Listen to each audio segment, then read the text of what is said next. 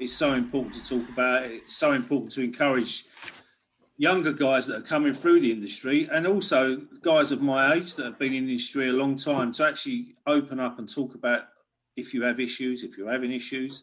And more important for me, just talk about reading the signs of your staff, really, seeing when they're struggling.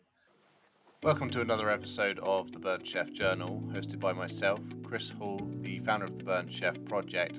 This week's chat is taken from our staff canteen chat with Mark Reynolds, who is the exec chef of Tottenham Hotspur Football Club, where he talks to us about his experiences managing staff and how he's navigated the tricky conversations regarding mental health and well-being within the workplace, and share some of his insights about how to effectively manage a team in this current climate.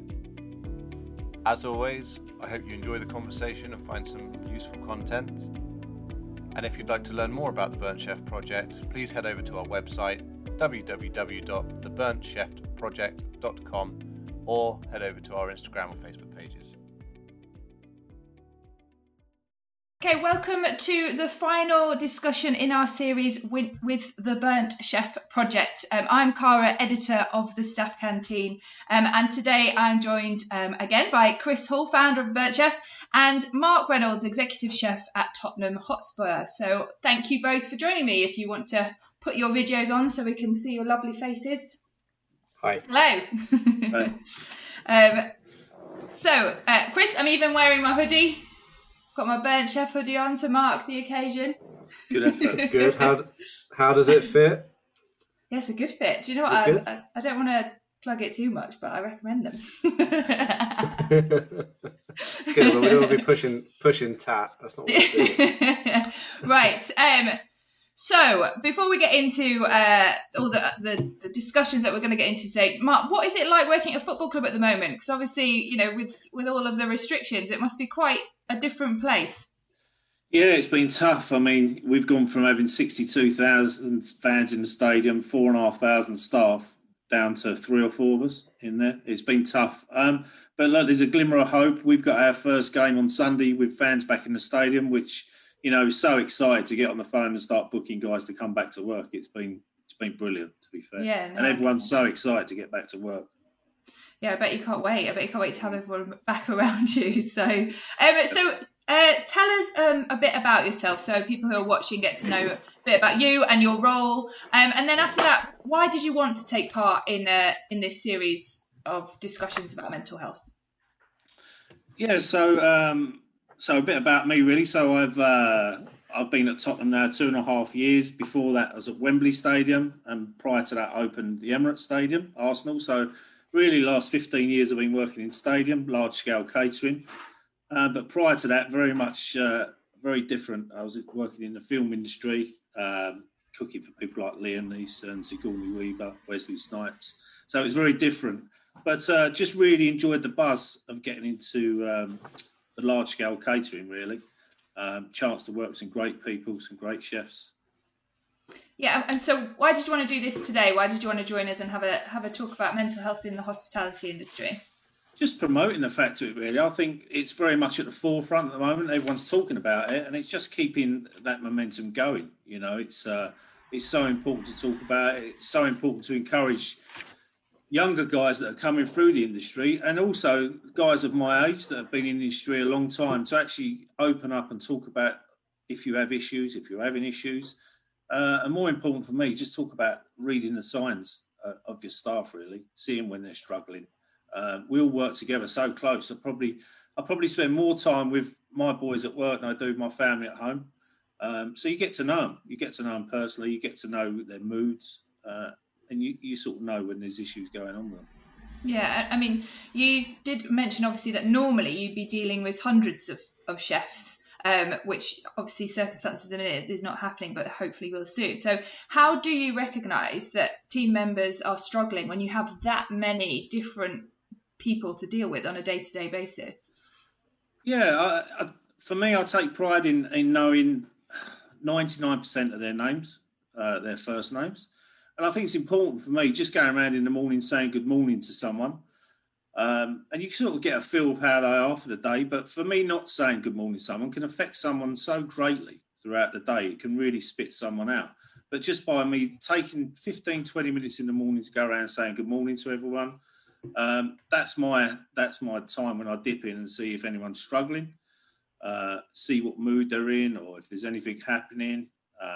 If by the time I go around and see them, they would have been given their work for the day. If they're struggling with the work they've been given, you sort of pick up on the vibe. But probably throughout a day, I'll be in and out of the kitchen 6, 7, 8 times, walking around the brigade, chatting and seeing where they're at. And that's me also checking on what everyone's doing. But it's just taking that time. I think that's the important part that I've learned. Leading a big brigade is taking the time to individually speak to people and also knowing their names. So many guys come to work for me, say agency guys, and actually I will know their names. They're very surprised. Oh, Chef, you know my name. So I think it's really important to do that.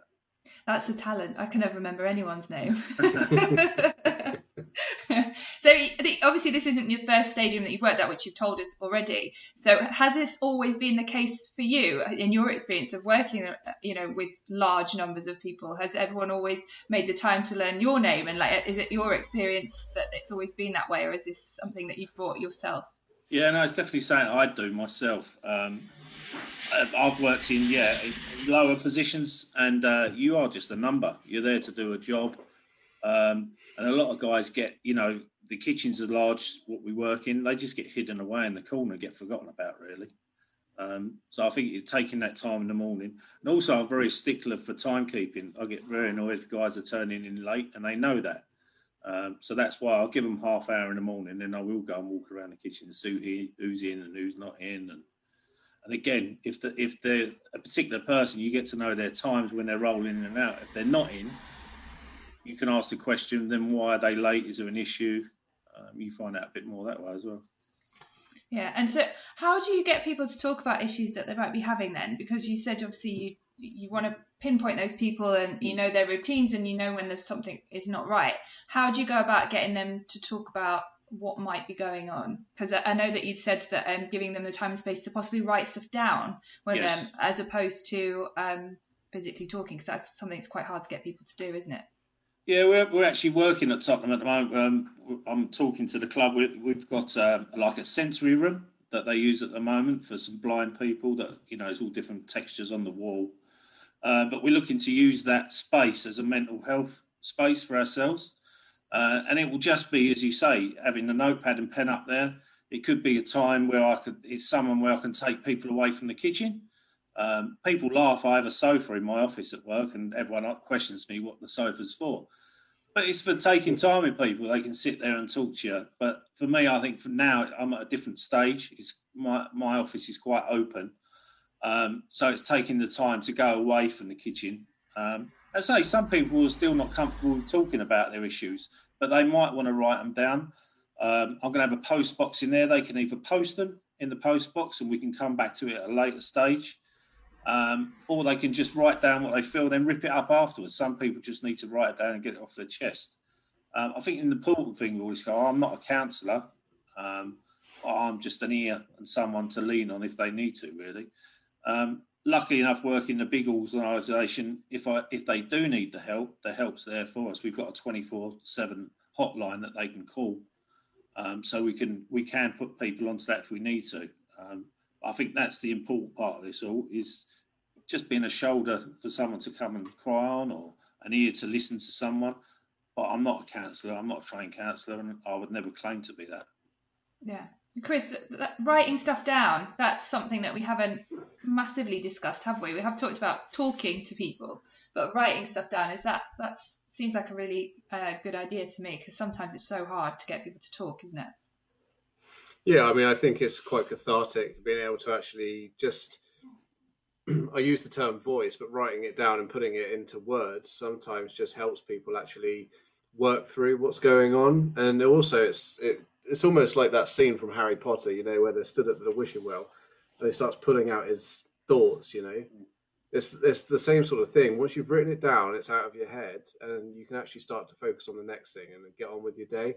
And also I heard only this morning a therapist talking about voice notes and actually recording a voice note. You just talking to yourself about what's going on and talking through what's in your head. But actually it's like almost you're speaking to a friend. and that very process helps you process what's going on slowly. And if you're not fully processed with it, you can still go back and you can sort of analyze what you're saying, and you can like look at it from a third person perspective, which is quite a unique perspective to be in, really, and it certainly will help. Yeah. And I think it's very driven from the top, Cara, to be fair. I mean, I'm very open with my full-time team. And I know that they have relationships with the team that work closely with them all the time. And I think it has to be driven from the top. It's the way you treat full-time guys is how they treat the casual staff, to be fair. Yeah. We're definitely not a shouty kitchen. We were talking previous to coming on there. I think it's gone them days now. They have to finish. You know, you have to have respect for the staff. And I think people often ask me, you know, about respect. I learned the hard way. You know, you're climbing your way up the tree, but now I'm at the top of the tree, you say. You need those people below you, even down to a kitchen porter. If you don't have respect for them people on the way up, then you will never ever keep your team around you. And to be successful, you have to have your team around you. So it's very important for me. Treat everyone right on the way up. I always tell the young apprentices that I have, it's the first lesson I always teach them. On your way up, make sure you treat everyone fairly. Yeah. I mean, are you happy to talk about what you said before we came onto this? Because you said you have some new people come into the team, and so I don't know, maybe if you could talk about that kind of experience and getting them to a point where they were part of your team and realise that how differently your kitchen is. Yeah, I think people are surprised now when they come over. You know, working in we do use a lot of casual labour, probably. Well, out of 225 chefs, there's only 10 of us that are full-time. So we're reliant on 200-odd casual chefs. And they work in all different walks of life. And we rely on them guys, Cara. And, you know, we have to welcome them. You know, there's going to be a big welcome to them back at the weekend. And as I said, without them, I won't be successful. So probably at Arsenal, when I worked at Arsenal, I definitely wasn't as open as I am now. And I was underneath a chef that ruled with a very firm hand. And you don't realise it at the time, but you lose some good guys through not managing them the right way. So to keep regular guys coming back to us, you have to welcome them and treat them right. And when you say treat them right, that's not working them 18, 19 hours a day. It's working them for the right amount of hours for the day, giving them the right amount of work. You don't want to give someone repetitive work all the time. So I'm very mindful that one person doesn't get the same job all the time. And also making sure they're getting paid on time. That's why at the end of the day they come to work. So for me, it's very important that the guys get paid on time. If there is any issues with pay, I will always deal with it myself. I will go to our pay department and make sure they get paid right. And knowing how your kitchen runs, does it surprise you when people come to you from Michelin-star kitchens or different style of kitchens, and they're still dealing with what you said you were dealing with years ago? Does it surprise you that still is going on? Yeah, I think it's shocking, to be fair. And it does go on, unfortunately. It's going on every day out there in the industry. It surprises me how some of these guys are treated. They will do a full service lunch and dinner service, and then they're asked to clean the kitchens till 2, 3 o'clock in the morning, and then expected to be back at 7 or 8 in the morning. I mean, you just can't sustain that. And unfortunately, these guys are burning out young chefs, and we're just not keeping them in the industry. It's such a shame. There's some talented young guys that we're losing in the industry. Yeah. Like Chris, it's quite surprising there's such a huge gap between kitchens like what Mark is running to these other kitchens. It's quite shocking, really. Yeah, I mean, I think it's I put up a post actually fairly recently that said it's usually the upper echelons. It's the sites that are like multi-Michelin level that will do anything to make sure that food is the key focus within that business, which, you know, accolades are great, but not at the expense and the cost of human people.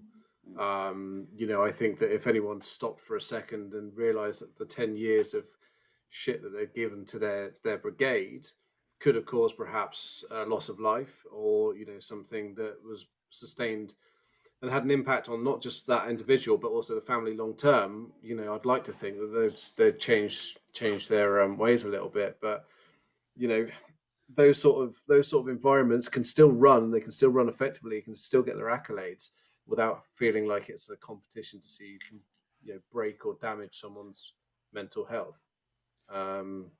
But that's just me. Obviously, there are people that work well in those situations and that want to work hard for those accolades, and good on them. But ultimately, I think we just need to be more mindful that these are human beings at the end of the day.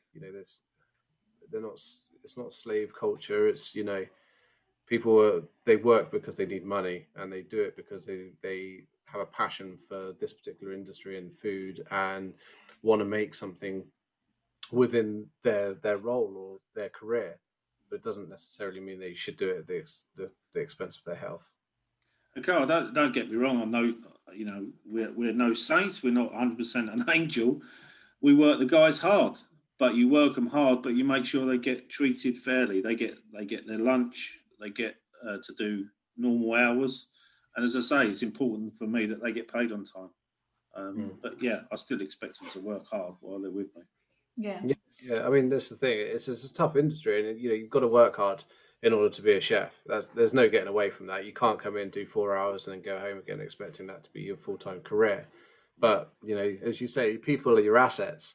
It's like having a car. You're not going to drive your car 2,000 miles a day and just never service it or fill it up with oil, because at some stage it's going to break down. And doing what you're doing, Mark, in terms of like looking after your staff, making sure they get paid, making sure they get regular breaks, making sure they've got this safe space where they can talk openly without fear of being shouted at or pushed down, I think is great. It allows people to grow within that environment and ultimately builds a stronger team. Yeah, one of the simpler things that I did when we went to the stadium, or I had a chance to get involved in it, is for the full-time team. They have their own changing rooms, toilets, shower facilities. We do employ 200 odd chefs, and you can imagine 200 odd people get changed or using the bathroom. It's not the best place. But it's so important for me and for my full-time team to have their own space to go and get changed. They've got their lockers in there. They've got a shower in there if they want it. They've got toilets in there. Just them little things make such a difference to people's days. Yeah, you can tell a lot about how a kitchen's run by looking at the toilet. Some toilets I've seen, they're just like, they're honestly, you would think, Christ, and you look at the staff and they don't look happy. And you're like, oh, it says a lot about a business, doesn't it? Definitely, yeah. Yeah. Mark, yourself, obviously been in the industry a long time. Have you ever experienced any kind of low points with your mental health? And did you know who you could or should talk to? Probably didn't realise at the time, Carl, I was having low points with mental health. Looking back on it now, yes, I can see I did, but probably too scared to speak up. I was very much pushing for my career and wanting to move on. And to be fair, I was lucky. I pushed through quick. I was junior sous in the Hilton Group at the age of 19, and you just thought that was what you had to do, really. Looking back on it now, I definitely there was bullying going on when I was younger, and without knowing, probably I suffered a little bit of mental health, but I'm lucky. I was strong enough to get through it, and that's why I'm so keen to help people now, to be fair. Yeah, and you said you were scared to say anything. What were you scared of? Probably being pushed out as being part of the gang. You're part of the gang, and you always looked up to your sous chefs. You always aspired to be one of your sous chefs, and sometimes things went on. Getting veg thrown at you and stuff like that was not the best. But even looking back now, bullying, it would be standard for us in a hotel to do a breakfast, lunch and dinner shift. That was the norm. But, looking back on it now, working 17, 18-hour days, going home, sleeping for 4 hours and coming back again, it's not right. It's not the industry you want to be in, really. Yeah. Just out of curiosity, Mark, if the industry was different, and say, for example, it was like a white-collar industry where, they're perhaps a little bit more set up for conversations of this nature, do you think it would have impacted you or your career by sort of addressing the issues of ill mental health, or do you think you would have taken you longer to get where you were, or would you have got there quicker by addressing it differently?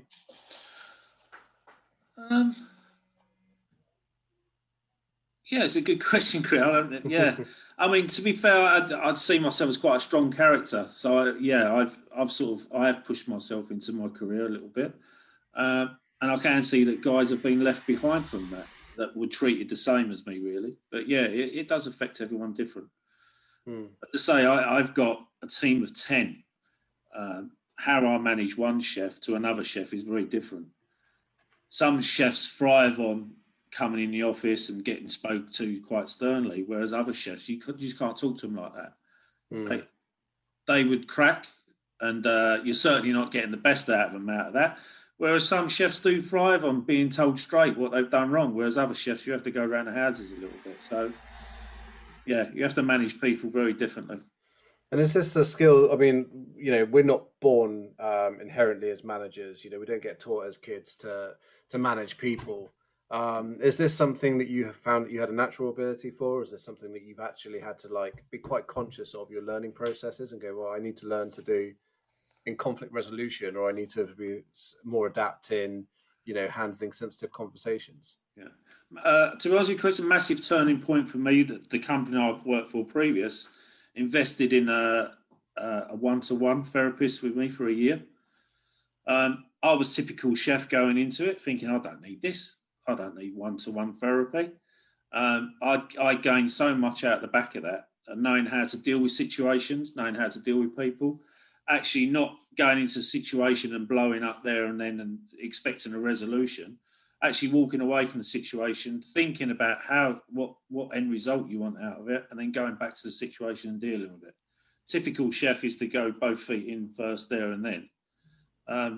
But yeah, normally it was only a 6-month program. I was lucky mine was extended for 12 months, but I needed that, to be fair. And it's a cliche thing to say, but it changed my life. He was a good guy. He was a good guy. Yeah, he actually lives in Mallorca now, but he'd fly back and we'd have one-to-one sessions. And this is not too long ago, Chris.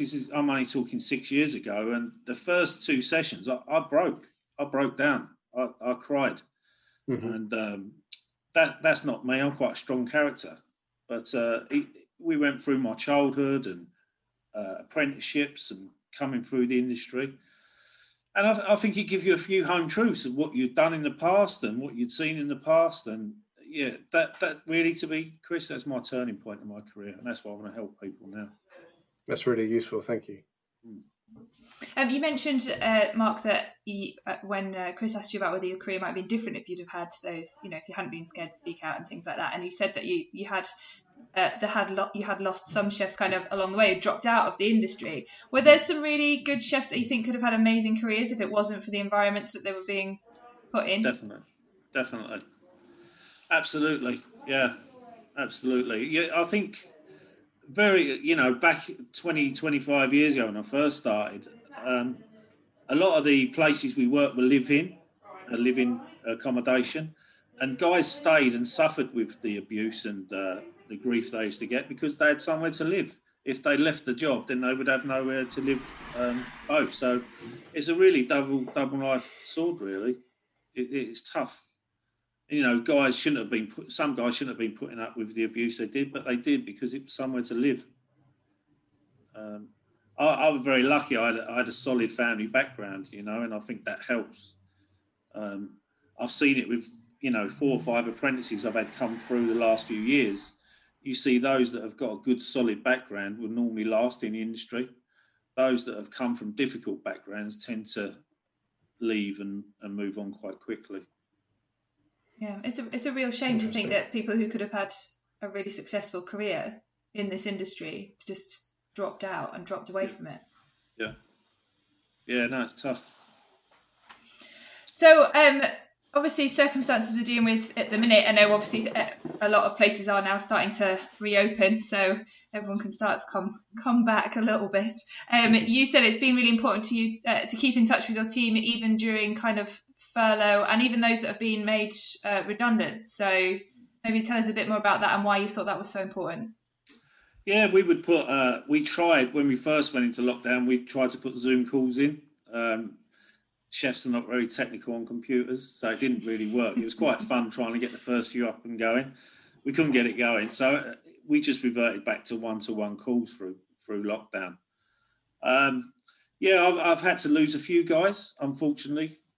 We haven't been able to sustain them all. But I think it's now as important still, seeing what they're up to. Definitely, if you hear of work coming up for them, I'm trying to help them get back into work. I think it's so important to keep in contact with them guys because they're at their lowest now. They've just lost their jobs. They've lost, as I said before, your family around you. We spend so much time together. It's a big wrench to be ripped away from the family. Some of these guys live on their own. I think I can speak openly. One of my chefs, we've made him redundant. I wasn't asked to make him redundant. I actually approached my company to see if we could make him redundant. He wasn't from London. He's from Scotland.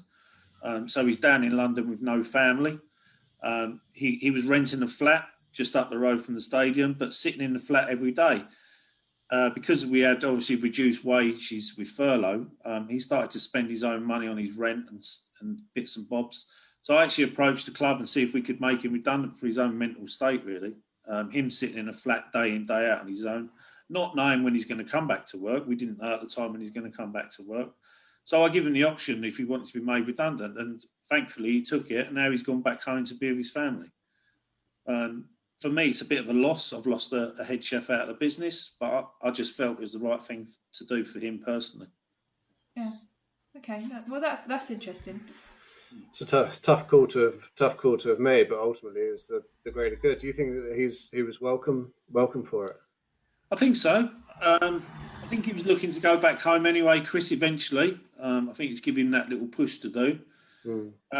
But for me, I just hate the thought of him sat in that flat day in, day out on his own, with no family around him, no one-to-one contact with people.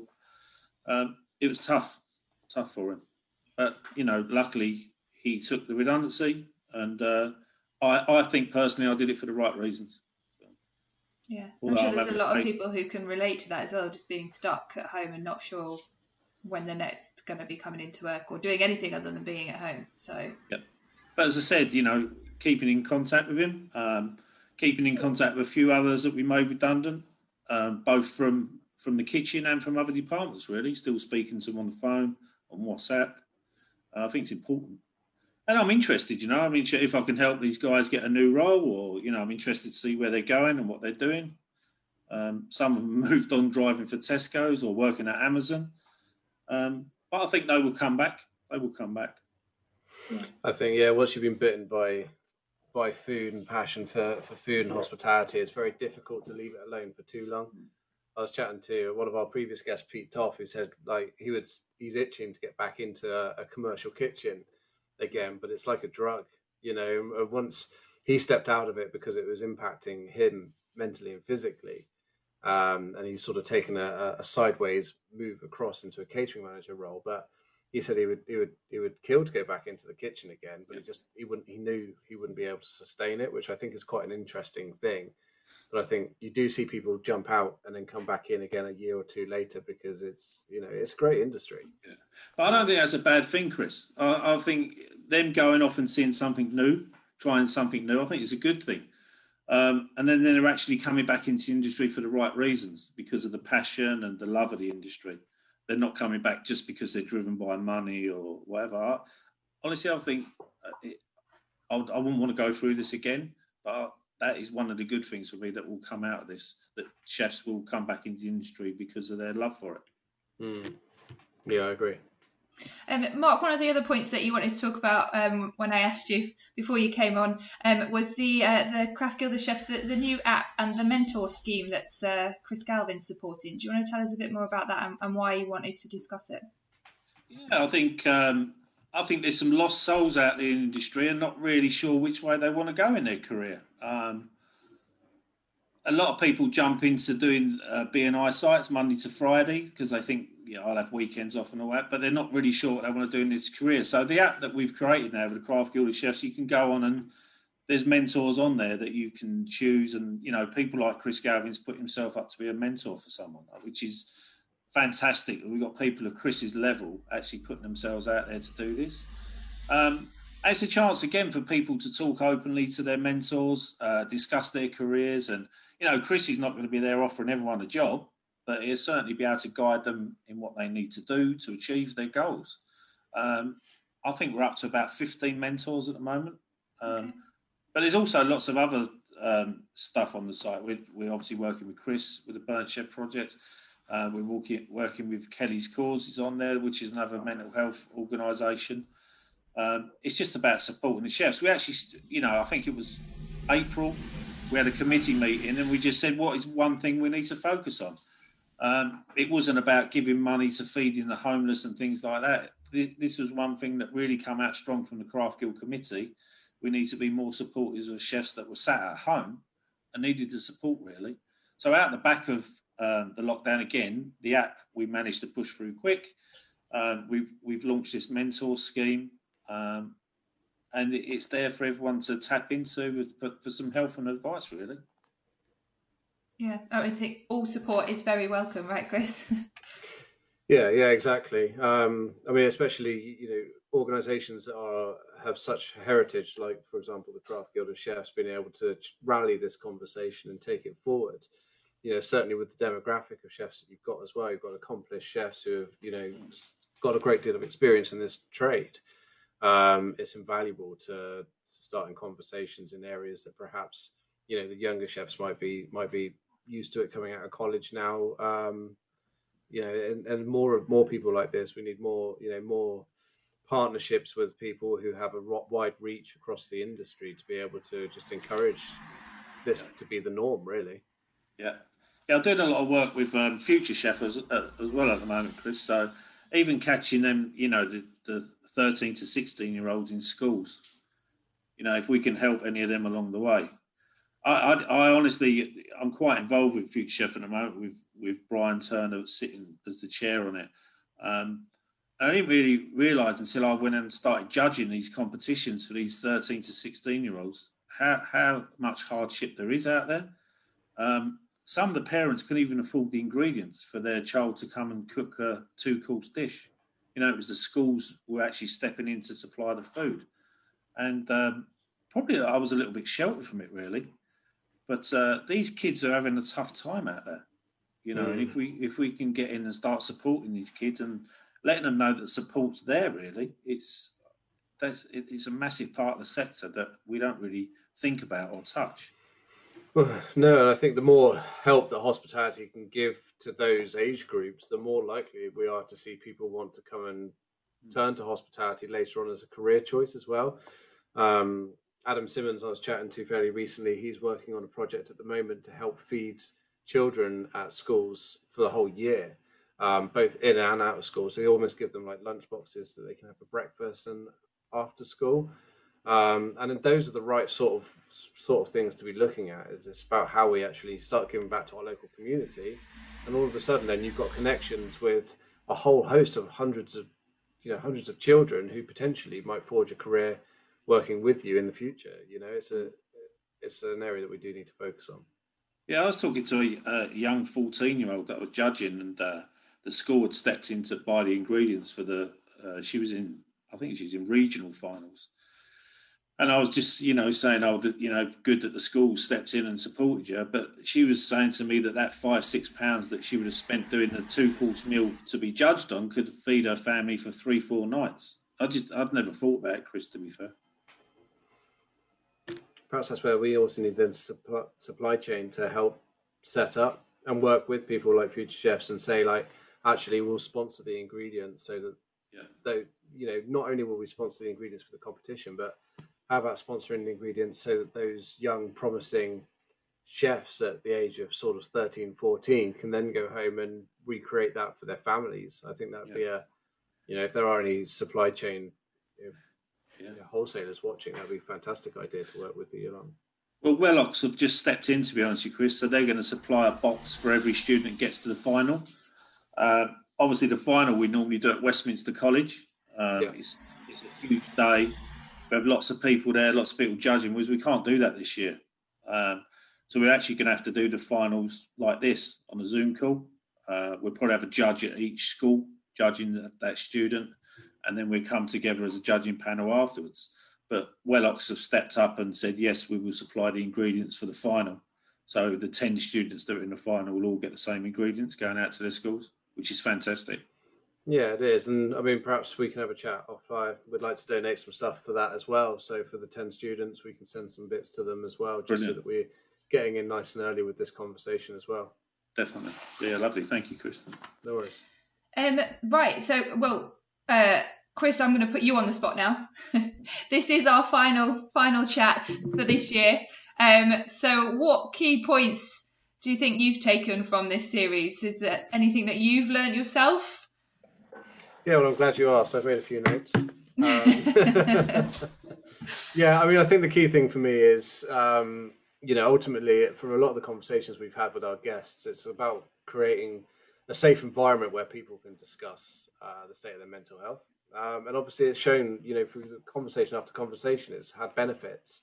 It's produced happier workforce that are willing to, work and step in when, the going gets tough. And it also helps improve not only morale, but your retention rates within the business. There's a couple of key things that I think, if anyone's watching this and trying to work out how they reduce their turnover and how they do improve the environment for their staff, there's a few things that I've made a note of, such as, unclear job expectations. Be very clear with the people that you're hiring what the job role is. Don't go flipping it around on them, because there's nothing worse than having goalposts moved and changed. It makes people feel insecure and it makes them feel uncomfortable, and that in itself can produce quite a lot of stress and ill mental health. Disconnection from managers. Mark, you've touched upon it. Like you get to know your staff. Same with Luke last week.